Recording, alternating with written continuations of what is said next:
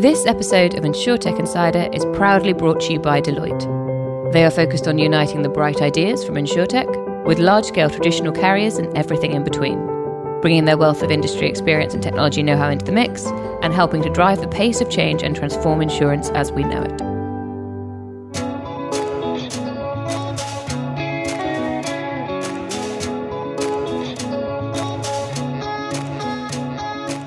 Welcome to InsurTech Insider. I'm Sarah Kocianski from 11FS, and today's show is a new show. We're going to take a look at the biggest news stories in insurance and InsurTech from the last few weeks.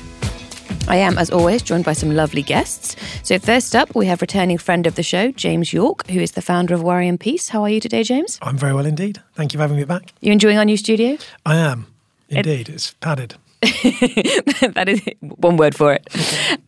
Next up, we have another returning guest, Sean Meadows, who is our chairman here at 11FS. How are you today, Sean? Absolutely great. Having a fun time doing planning. Oh, spreadsheets? Yep. Bad luck. And finally, we have Sabine van der Linden, who is making her new show debut. Sabine is the CEO of Startup Bootcamp and partner at Rainmaking Insurance. How are you today, Sabine? I'm great. Thank you very much for having me here. I'm glad we finally got you on the show. It's taken us a while. I know. For once, I'm not traveling. For once, I'm not on a plane. So, yes, you got me. Brilliant. All right, well, let's get started.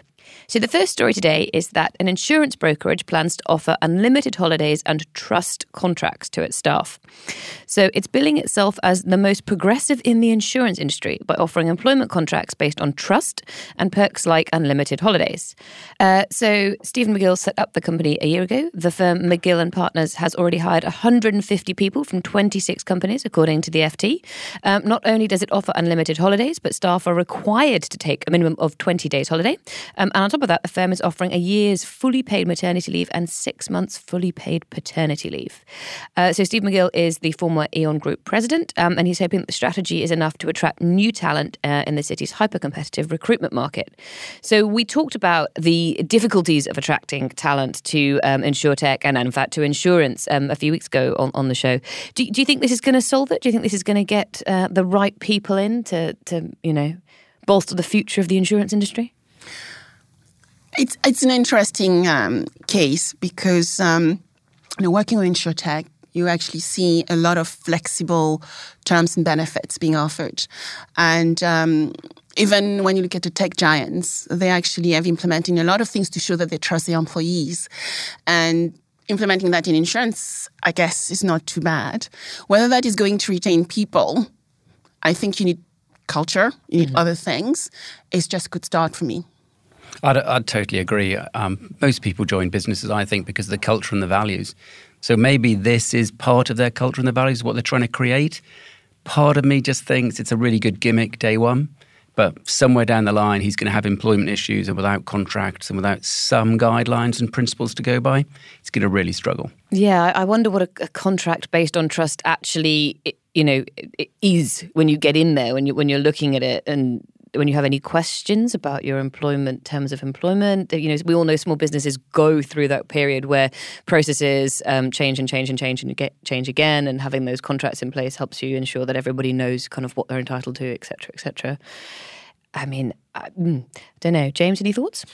Yeah, I've been reading a book about Silicon Valley culture recently, as every entrepreneur must do weekly.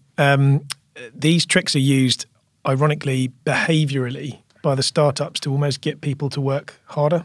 So I'm approaching it slightly from a point of cynicism, because obviously if you can take unlimited leave and flex as much as you want and all these points of trust, it's almost a panopticon, isn't it, of looking at your colleagues. So is that a good cultural thing for everyone to be almost looking at each other and policing the system with guilt and sort of the negative vibes? Other than that, the maternity and the paternity thing are obviously great. It sounds like, I understand what you're saying. It sounds like to me that that's the Silicon Valley 2.0, because the fact that they are required to take a minimum of 20 days holiday shows that they've looked at those companies that have unlimited holiday policies when nobody takes any holiday because they don't want to be seen as that person who lets the team down. Whether that's accurate or not, that is sometimes the perception. And there is still a lot of presenteeism. There's still a lot of places out there that will think you're doing the best work you can as long as you're there from 6 till 6 and 365 days a year. But it sounds like they've sort of taken that into account by enforcing the minimum of 20 days holiday, and then the maternity and paternity leave is great.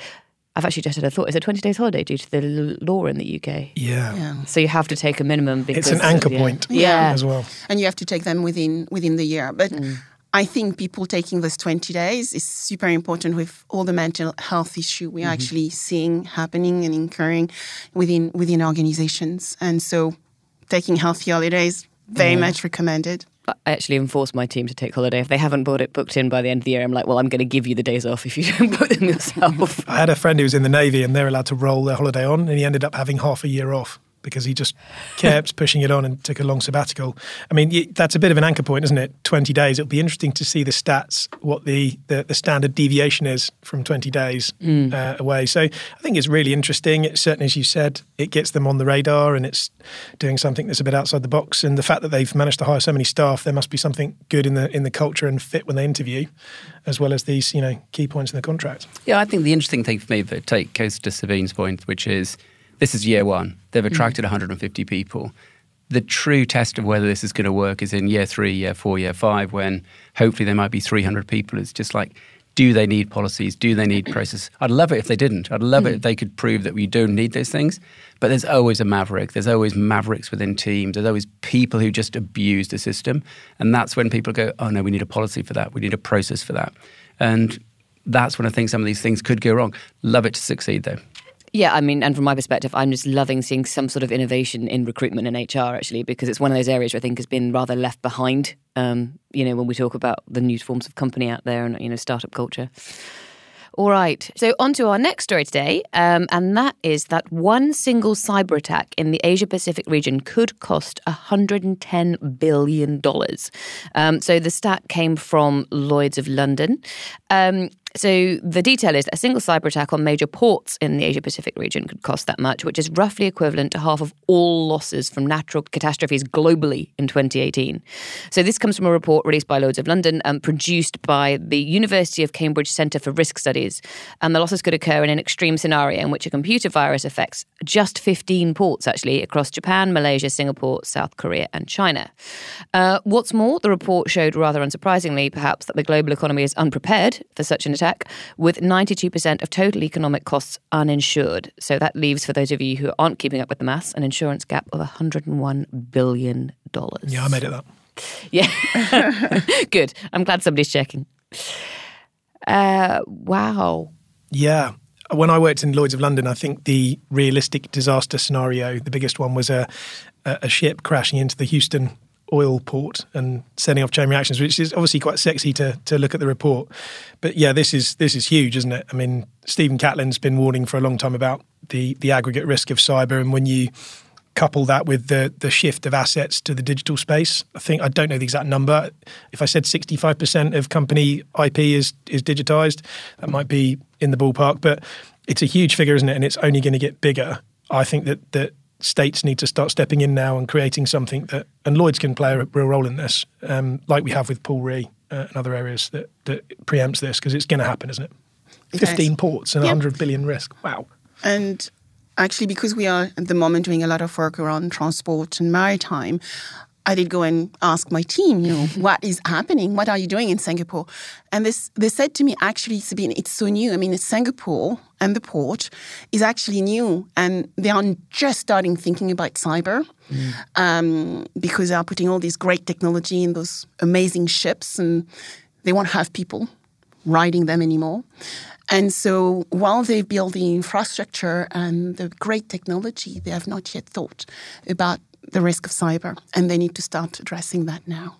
It almost feels like we need to have a greater concentration on addressing cyber before we think about technology. I think it happens everywhere, right? People get overexcited about the potential of whatever new technology that is, whether that's, some form of artificial intelligence or whether it's Internet of Things, connected devices. And there are all these, brilliant use cases for them, usually to do with, cost saving or increasing efficiency. And then it just takes one person to go, but what happens if you pull the plug out and all that goes down? I think you've summed it up, which is, if you're a logistics manager, you worry about logistics. And, having lived in Singapore and worked there for 3 years and seen the ports in Singapore and the ports in Hong Kong, they worry about logistics. They don't worry about cyber. And I really don't know what they can do. The governments can do a lot of stuff, but there are people who are spending their days trying to find the way to hack into these things and cause disruption. You always wonder, don't you, if this kind of waves a bit of a flag for someone looking for a really great cyber attack. We've just basically put it up there in lights. Well, hey, this will cause maximum damage. But I guess it's done for that reason, isn't it? Because it's still extreme is the key word there. I don't know what the actual probability of it happening is, but I'm always of the opinion, and this is again probably very cynical, that cyber criminals are 10 steps ahead of anybody who's trying to stop them. Like, whatever you think you've got, they've got it tenfold because they've already been thinking, how is this person going to try and stop me? It's interesting as well, the report mentions the fact that the interconnectivity. So it's actually kind of as the whole global economy becomes more globalized and more linked to each other. This isn't to do with technology. It's just the fact that knock-on effect gets bigger and bigger and bigger. And actually, there's no way to pull that back, even with today's like the modern political state state of modern politics, but wherever you are in the world, there's a lot of retrenchment. That's not going to stop this happening, guys. That's not the solution. And I don't really know how we get cyber insurance to the front of people's minds, because this may work. This is a shock tactic. Are there any carrots we could offer? Well, I wonder whether it's cyber insurance. We're doing just some work on the Price 2.0 recently, and we actually identified that there are around 19 billion, which has been invested in cyber security startups. There are around 8,000 of them. But the problem is not looked at cyber insurance. It's about endpoint. It's about website. It's about all this digital economy and where attack can occur. And I think we need to start back to around the customer journey. And in this case, it's probably the ship journey, and start looking at where the problems may occur. And then looking maybe at new technology, new startups and scale-ups able to solve some of those problems. Because there are stuff happening right now. It might not just be insurance. The ironic thing as well is that the weakest link in the cyber chain is the human. I was following quite an interesting financial services professional on Twitter, and he almost gave all his bank details away to someone that had phoned him up, and they got all the way through the conversation. He was absolutely convinced they'd sent him a link which was masked, and even as a professional who was kind of trained with this stuff, he was so close to giving his details away. So I think it's an awareness thing in organisations as well, isn't it? That there's a human training element of cyber that really needs to vein through the culture. I think that most companies are quite aware of it now. It seems to be relatively in demand as a product. The argument is there an overlap with personal cyber too with this stuff? Because we don't know in this situation, we don't know where the attack starts from. Is it a botnet that, it'd be good to read more detail on the report and where the losses come from. It reminds me of that attack that happened a few years ago on airplanes, which was caused by a pilot with a malware-infected smartphone plugging into the dashboard to charge it. I believe that's what he was doing. Is he individually liable for that to his employer? Maybe, I don't know. And he took out, I don't know if it was just that one plane's, network, just that one plane's technology, but, it's just that kind of, again, you don't even think about it, that single point of contact. I just need to charge this and off you go. Yeah, that's something to have nightmares about, isn't it? Next story today is that insurance companies have been warned by regulators. So there are specifics to this. I know that insurance companies get warned by regulators on a regular basis. This in particular is relating to the Bank of England firing a shot across the bows of insurers, warning chief executives across the sector to improve their culture in the wake of revelations about sexual harassment and bullying. So it warned that under personal accountability rules, such episodes could trigger a fine and even a ban on senior managers if there were failings on their watch. That includes in instances of wider misconduct beyond the breaking of pure financial regulations. No companies in particular were identified, but I think if you look on the BBC, you'd probably find who might be the target of this particular, the first target of this particular piece of advice from the FCA, but I don't think they'll be the last. It's interesting because this is kind of the flip side to that first story we were talking about, right? So the first story was all about, what can we do to improve culture, modern culture that fits with current expectations. And at the other end of the spectrum, you've got the Bank of England still having to tell, people in high up positions within insurers that this is still your problem. Just because it's not, money laundering, you still have to do something about this. Do you think that'll have any effect, or do you think it's... So I'm reading the book, little plug for it, called Super Pumped, which is the story about Uber, written by the journalist that broke some of the key stories. And when they get rid of Travis Kalanick, they hold a press conference, and Arianna Huffington has an all-hands, intro of the subjects matter of a report similar to this, actually, which investigated all the problems with Uber. And they go through it and they say, yep, we're adopting all of the recommendations. They get rid of Travis Kalanick and they change some things. And then one of the 70-year-old men on the board says, yep, it's great that we're changing these things, but the problem is we've got another woman on the board and that means there'll be too much talking. So straight away, when they adopted the cultural change, someone who was in a really senior position of power completely evaporated all the findings in one hit in front of the whole of the company, and he then had to resign 2 weeks later. So my concern is that the C-suite really need to, it's their role, it's their responsibility, isn't it? And just having a report like this about the industry and then adding someone to the board, if you really don't buy into it and believe it and add more tactical cultural change and education in and put your money where your mouth is, it, like that Uber story, it's bubbling away, isn't it? And then people just don't have trust in the C-suite really delivering. Do you think? Sorry. I was just thinking, why do you think that happened? Because I started my career at Lloyd's, 25-year-old. I did regulation. So when regulation was not at the FCA, it was at Lloyd's, and I was meeting a lot of CXOs because I was telling them they had to pay great fines. What you find is sometimes, and I'm not giving excuses, it's unintentional. And I have my biases, and I think there are so many unconscious biases we need to start addressing. And a lot of time when I'm asked that question is, have you had unconscious bias training? Because let's just start getting those things out there in front of the mind, because this is going to happen again.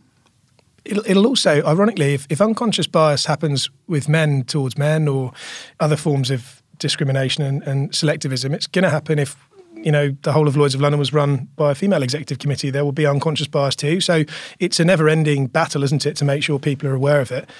I think one of the concerns is, take that example from the Uber all-hands meeting. That individual in question probably isn't a sexist person and said something that in his day would have been considered a joke or off the cuff and not taken it with as much offence. But it's up to that person to almost self-select what they're saying and consider how it comes through in the current culture.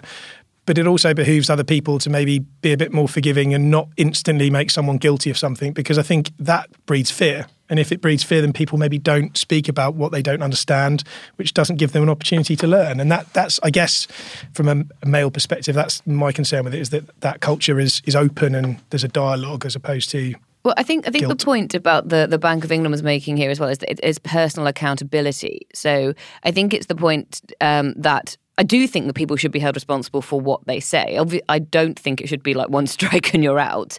But I do think, if that's going on and somebody is saying something like that over and over and over again, then they need to be taken to task for it. The other thing that I think the problem with the Lloyd story in particular was that 500 people had sort of reported seeing it, but only 45% of respondents said they were comfortable raising their concerns. So those people were effectively turning a blind eye, not necessarily because they wanted to turn a blind eye, but because that's all they felt they could do. And that in and of itself, I think, is the bigger problem. So if you're the manager, say, of somebody who is, continuously perpetrating this kind of behavior, then, there's a responsibility on you to take them to task for it.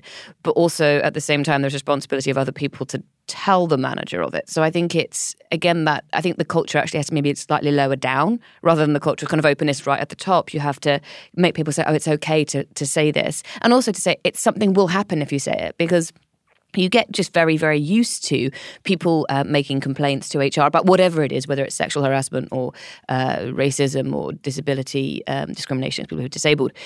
HR going, there's nothing we can do about it. And there is kind of an expectation of that. Sorry, Sean. No, I'm assuming the Bank of England have got to the point to that, though, that they're going, we've had enough subtle conversations, we've had enough private conversations. We now need to tell people to do something different about it. And that means organisations have to change their behaviours, really start training all of their different levels of their organisation, whether it's on unconscious bias, whether it's on diversity, to make something happen. They're obviously believing that change is not happening fast enough, and they're still seeing too many examples where it's being allowed to happen.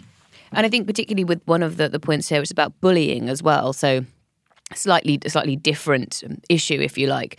But again, people may not realize they're doing it. But again, senior managers can see that happening. Like that's something that going to be in front of them. It's just my point being that it's a wide range of issues here. It's a huge range of issues. It's not like the Bank of England after one thing. You've got to just think about the behaviour across the board. And if you don't, we will hold you responsible for it.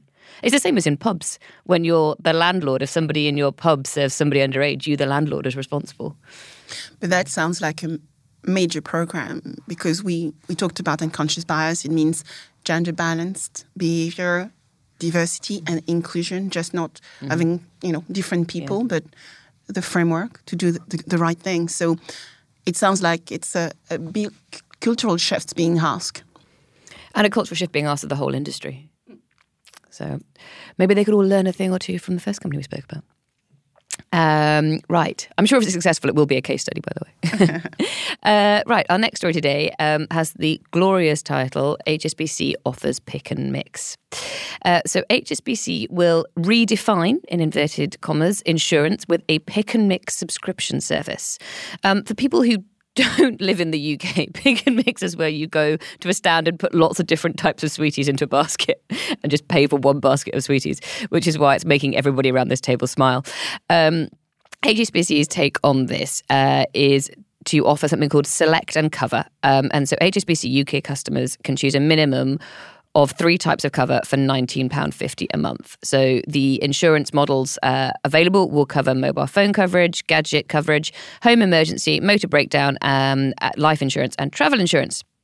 So Mark Hussain, HSBC Insurance UK's chief executive, said that this will redefine the way our customers do insurance. The subscription model reflects our aspiration to provide customers with innovative ways of buying and using our products.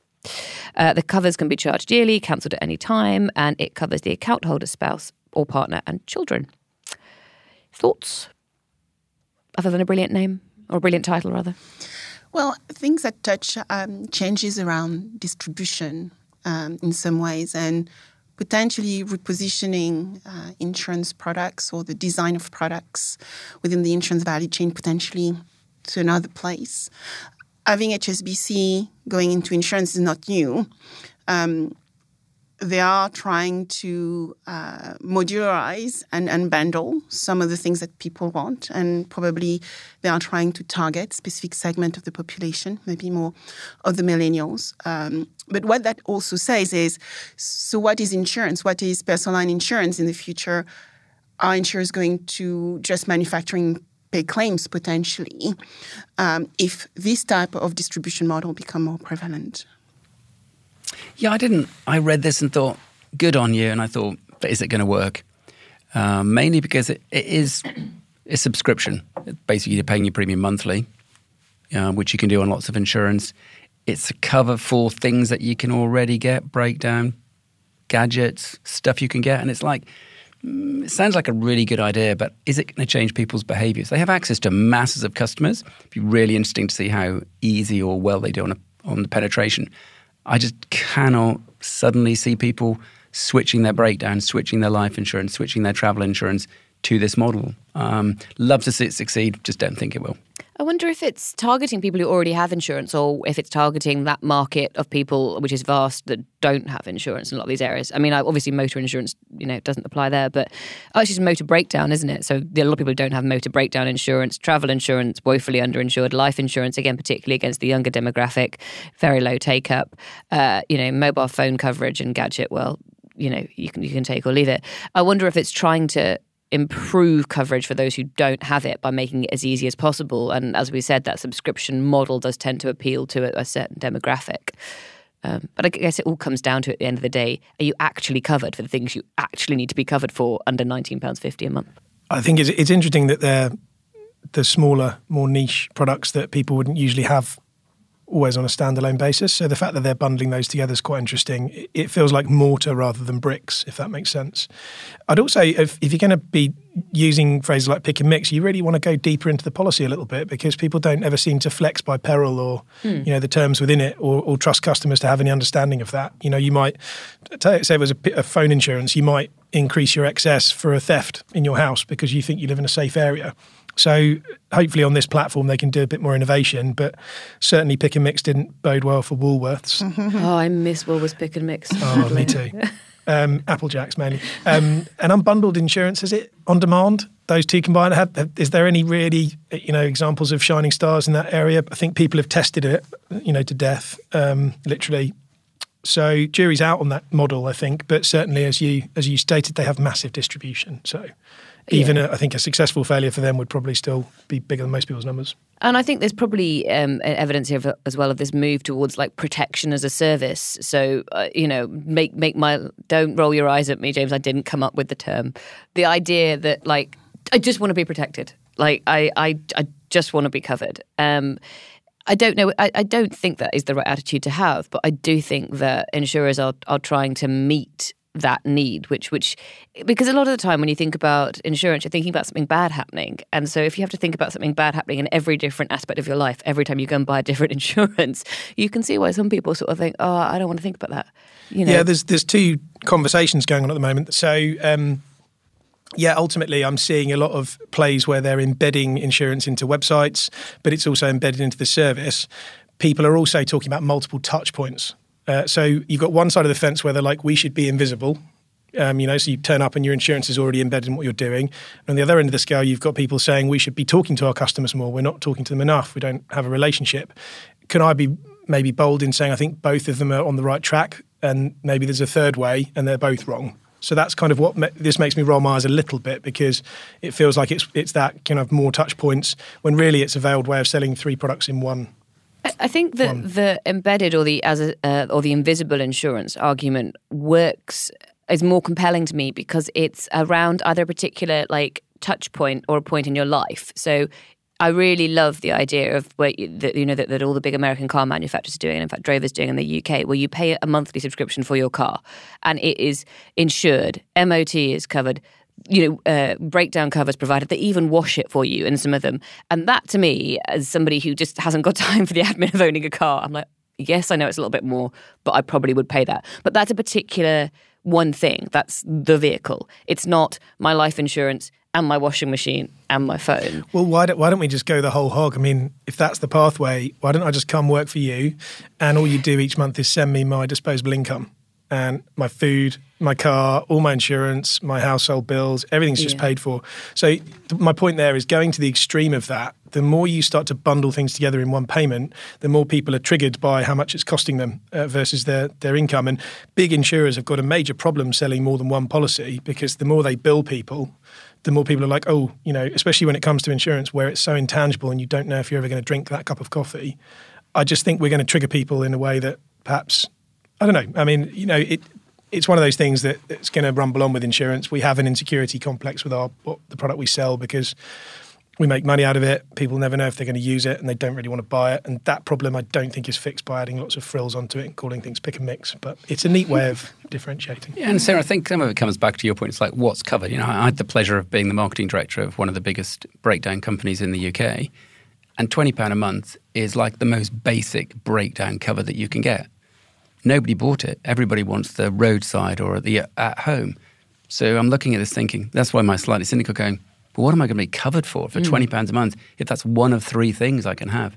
This is another behavioural trigger. So I run an intermediary and we sell a type of insurance. I won't go into the details. I'm not here to plug my stuff.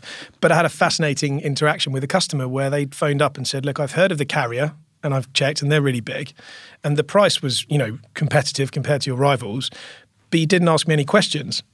And I was like, let me just get this in my head. So it's a good insurer, the price is good, but we didn't take up loads of your time. And you've got problems with that? He was like, yeah, why didn't you ask any more questions? Like, people are more expensive. So it's weird how that trust issue, when you flip it round, is counter to what you'd think. You go for affordable and quick and easy, and actually that triggers people to think, as you've said, this isn't any good. We talked about the same thing with travel insurance, when we did the travel insurance show a while back. Like, if it's cheap, people are suspicious. It's too good to be true. And maybe this is a very British mentality. Yeah. I don't know if it's true. People. It's the wine list thing. I have a behavioural economist who mentors me, and he tells me about the wine list phenomenon, where someone gives you a wine list, and let's say it was cheapest to most expensive, top to bottom. I don't know why I'm waving my hands around, no one can see. But most people obviously don't know about wine, so they'll scroll their finger down and they'll go from the cheapest one and find a spot that works in their budget, and then they'll look at the name and go from there. But it's totally licked finger in the wind as opposed to anything scientific. That's actually not a bad way to buy wine, though, if you don't know of any of them and your budget is like, that's your budget. The one that I always know about wine is that you should never choose the second cheapest. Exactly. You should always go for the cheapest or, one in the middle that you want. Anyway, moving on. The next story comes from the BBC, and it's the news that drone pilots will now have to register with regulators in the UK. So UK drone pilots have 25 days to register with regulators.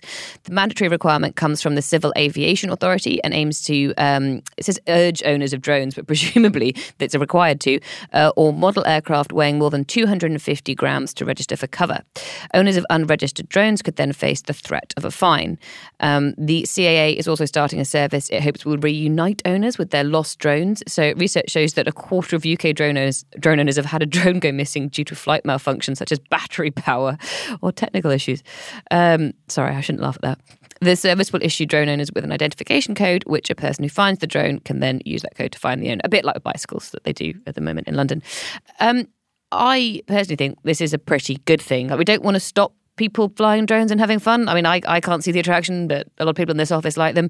But, in order to prevent any kind of accidents or any of the disruption perhaps that we saw at the UK's major airports quite recently, I think registering them seems totally fair.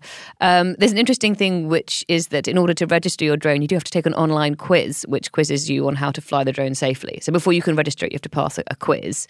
And it says that even children will have to take it. So because a lot of people apparently let their children fly drones, anybody who wants to fly that drone has to have taken this quiz. How they're going to check that if you've got one drone and one registration in a family of 10, I don't know.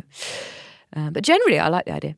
I do too. I mean, you raise a problem. We saw it with the airports. So people need to take accountability, I think, for their behaviors. I think the other aspect around lost drone, I was really surprised about that as well, that drones can be lost. By providing the information, you can get your drone back. But probably there is education as well, that there's a little switch, which is called drone can come back, and then the drone comes back. My concern here is the amount of people that won't bother doing it and policing the system. But maybe they can get critical mass. I mean, DVLA, drone vehicle. I mean, maybe the DVLA can be involved in this. I think that the insurance industry can play a really key role. Absolutely. Because when you insure it, we can check and obviously register it for you and at point of sale. So, yeah, no bad issues with it, really. The number of lost drones, though, that's going to have to change, isn't it, if we're going to have delivery drones everywhere? Otherwise, they'll be falling out of the sky. Yeah, we'll need a different kind of insurance, drone protection insurance for just walking down the street. Yeah, there's going to be a liability for that. So I think for the drone insurance providers, it's a really good thing. As you said, we've had a few of them on the show. Flock we've had on several times, and I think that for them, it actually bolsters their business case. It mainstreams it, doesn't it? Yeah. Ultimately. I also don't understand why they just don't make you register when you buy it.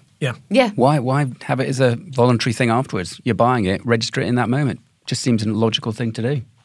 It's the other option for a story like this we had this week was one of the many stories on e-scooters. I decided to leave that one out, given that Nigel wasn't here to go on one of his tangents about it. But the point being, I think that we're starting to see agencies catch up with these new technologies now, and that will ultimately make things sort of generally better for society, but also help the insurers start to work out what they can and can't offer, where they should and shouldn't offer it, and help them ensure that their business models are up to scratch as well. It doesn't require you to get insurance as well. I'm looking at Hannah, the producer, but I don't think it requires you to get insurance. I think it just requires you to register it, and then you can go on from there. All right. So here's a fun one. Insurtechs get into a fight over colour choices. So the headline for this is Lemonade gets a nasty gram from Deutsche Telekom over its use of magenta. Lemonade says it will fight.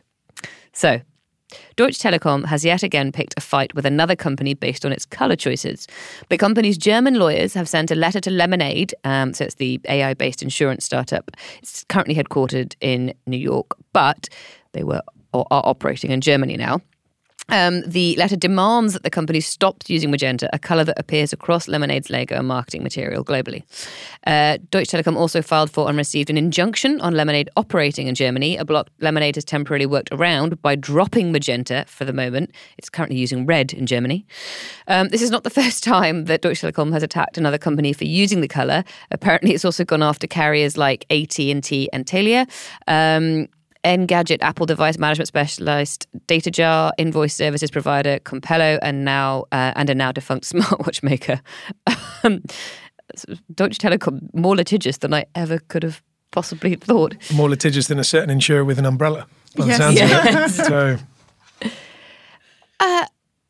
How can you claim... My first thought was, this probably shows my age, how can you claim a trademark on magenta? Isn't that like the colour in inkjet printers? That, like, you have to buy magenta, cyan and yellow. is it pink? Is magenta just a posh Yes. name for pink? Yeah, it is. It's a shade of It's a shade. And there is quite a few. I mean, if you pay attention, there's probably 4 or 5 different magenta pinks, actually. Yes, and there's actually, if you go to this article, it shows you all the different colours that Deutsche Telekom has got trademarks Trademark on. Oh, they do have a... So is this under EU trademark law? They've got a right to it. Okay, well, that's... I mean, if the rules are the rules, I guess. But colour trademark, probably nearly impossible to do. And I don't even think we can do colour trademark in the UK. I can't see how you do it. I sat here, we're reading this morning thinking, so AXA have got a red line. Can you really trademark that? Aviva, yellow. LV, hard. You know, you can go down the list of them and you think, really, how on earth are you going to trademark or stop people using an Colours. umbrella or a colour? You know, it's just seems nonsense to me. And are people really associating, I've forgotten even who it was, Deutsche Telekom with magenta? Is it really that big a deal? When I shut my eyes, I see magenta for Deutsche Telekom. Do you? No, I'm more thinking in the digital pure play world, Twitter and Facebook, you think of a certain shade of blue for each, don't you? So I can see where they're going with this, if those are the Tiffany, rules. right. But it does seem a little bit, given that they're not in competitive sectors, if Lemonade were intending to launch rival products, then yeah. But they actually also registered Fair insurance. usage. So that is the Do they? interesting thing. Okay. Is that they also registered insurance as a trade now under that colour, which means that they may actually have decided to go into insurance too. So for those who... So it might make more sense if we called Deutsche Telekom T-Mobile, which is the brand in the UK, which might bring the pink to some more people's minds. Again, I would actually think of the T and the dots. This is like a great psychology game, isn't it? What do you think of when you say this brand? Like a round in a pub quiz. To Sabine's point, Deutsche Telekom, it looks like it's going to be launching insurance for its gadget insurance. Okay, well, that makes more sense. And T-Mobile are in the States, aren't they? I'm surprised they haven't made a similar move, unless maybe they're owned by a different structure. I don't know. But yeah, Well, it does say Lemonade's CEO said that although DT's letter specifies that the startup stopped using magenta globally, he thinks that the carrier waited until they entered Germany to take legal action because it put startups squarely in German jurisdiction where DT might get treated more favourably. Indeed, the cases where it's lost have all been outside its But own Lemonade market. was created in 2015, and they have been using that colour since. So if they were in the US, they should actually have done something then, rather than just waiting for them to come to Germany. So that's what I found a little bit peculiar. Yeah, I mean, it just gets into specific, it gets silly. T-Mobile's specific form of magenta that is trademarked for its brand is RAL4010, a colour that is not exactly the same as Lemonade's, Schreiber said. Anyway, I would just like to close up by saying I think branding is important for insurtechs, and I do think that it is important that in a crowded market they, make a name for themselves. But I think brand is about an awful lot more than the colour. It's about the reputation. It's about the culture you espouse. It's whether you have values that you stand behind. It's about your customer service. So yes, brand is important. The colour of your brand, perhaps less so. What about Mint, though? Isn't there something to do with Mint with 11FS and Coral at Monzo, and there's a colour at Starling as well? I think isn't colourway becoming more and more of a... Fun fact. Yeah, a brand Monzo holding. tried to trademark hot coral this week and got rejected. Oh, wow.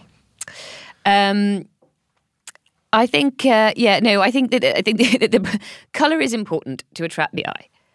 But if we're going to go into this, if you're looking at retail banking, you're actually holding something that is that colour. You actually have something in your hand for the time being. I know that may not be the case in the future. Your payment card is that colour. And then it becomes a talking point because it's something that you use frequently. So it becomes something that catches the eye. It's something that's in your wallet. It's something that you show other people. I'm not going to I mean, Lemonade doesn't have any physical policies. I don't even know how you'd know that I was a Lemonade customer unless they start sending you like badges, I'm sure insurers probably do that, little pin, pin badges. Lyft use a colour, I think it's a magenta as well, isn't it? Lyft in their logo. They used to send fairy mustaches to drivers that they'd hang like, dice. So maybe Lemonade needs to start doing that. Anyway, all right. I think I'm going to wrap it up there unless anybody has any more burning points on that. Wait, one last thing though. Do we think Lemonade fighting this? Are they going to take it to court? Oh, yeah. Do they pay costs in the EU, in Germany? I don't know. It does so that Lemonade has filed a motion with the EU IPO, so the European Intellectual Property Office, to invalidate DT's claim to a trademark on pink. So, yeah, they're fighting. They're fighting. Well, they're American, aren't they? I mean, they're kind of required to fight. Litigation is part of their blood. All right. Oh, apparently I've just been given some last-minute information from my producer. Lemonade has picked this up and turned it into an internet debate using the hashtag #FreeThePink. So if you want to get involved, please go ahead. That's how you can do it. That's going to meme. Someone's going to take the mickey out of that. There'll be pink panthers everywhere and all sorts of other things. I really am going to call time on this now. I think otherwise we'll be here all night. Loving it. Thank you so much to my guests for joining me today. Where can listeners find out more about you? Do you have a hashtag or a Twitter account or a website, Sean? I don't think I have a hashtag. Twitter, I'm Sean Meadows 1, and here I'm Sean.Meadows@11fs.com. Brilliant. James, how about you? James J.W. York on Twitter and LinkedIn. And Sabine?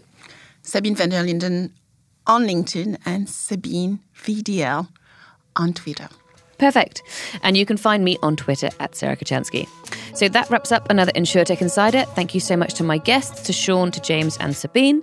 As always, you can find the show on Twitter @InsurTech Insiders. And if you like what you've heard this week, don't forget to subscribe to the podcast and please leave us a review on iTunes. If you have any suggestions or feedback, please reach out on Twitter or email podcasts@11fs.com.